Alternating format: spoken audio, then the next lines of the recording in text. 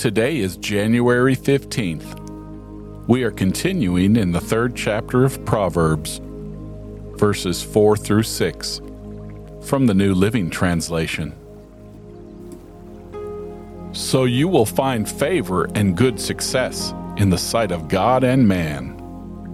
Trust in the Lord with all your heart, and do not lean on your own understanding. In all your ways acknowledge Him, and He will make straight your paths. Verses 5 and 6 are very important. It's a good idea to learn from them. They will help us if we worry about the future. Trust in God.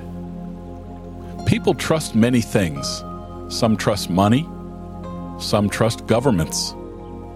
Other people just trust luck or fate. You might trust your family or your church. Sometimes all these things will fail, but God never fails. God is like a castle. We are safe with Him because He is strong. He's always with us, and He protects us whenever there are troubles. That's Psalm 46:1. Your whole heart. Perhaps you trust God sometimes, but not at other times. Some people become Christians but do not trust God with their whole hearts. God is a part of their lives, but only part.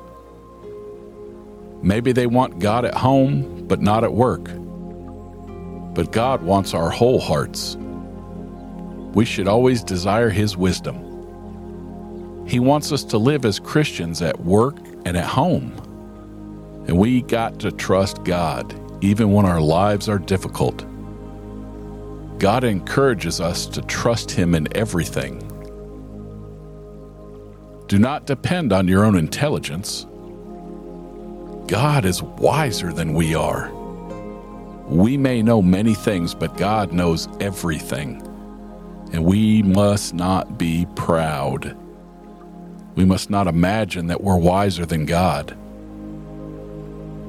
In verse 6, the future is unknown to us. But God knows the future, and He's able to lead us. He can guide us. We should trust Him and not our own ideas. So we should pray to God about our lives. We should ask Him to help us and to guide us. Wherever you go, think about God. These words remind us that life is like a journey. We're going to have many experiences. Some will be good, others will be bad. Wherever we are, we should think about God. We should remember God's place in our lives. If life is like a journey, then we must follow God. He knows the right path, and His way is the right way. He will clear a path for you to follow. Another translation is, He will show you the right path. We can trust God to guide us. A lot of people have taken these passages from Proverbs as a life verse. Now, what's a life verse? It's a verse you go to for inspiration and direction. It's a verse that helps you describe you and what you want and hope to be.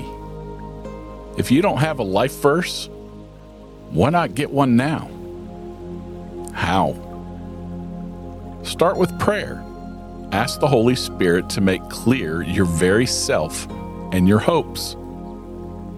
And then meditate on how God has rescued you in your past, about what God has been teaching you recently, and how knowing Jesus has changed you. As you meditate, is there a common theme? Faith, trust, perseverance, love, peace, freedom, helping others, giving, serving? Look the theme or the themes up using a topical Bible search and meditate on each verse. Ask the Holy Spirit to help you find your life verse. As we grow older, we change. Your life verse from 10 years ago may not be your life verse today. So I want you to think about this. Could verses 5 and 6 be your life verse? Well, that's it. I'll be back tomorrow, but you can visit me at my new website, wisdomfortheday.org. Now, the special just for you listening. When you go to the website, fill out the box that says sign up for specials.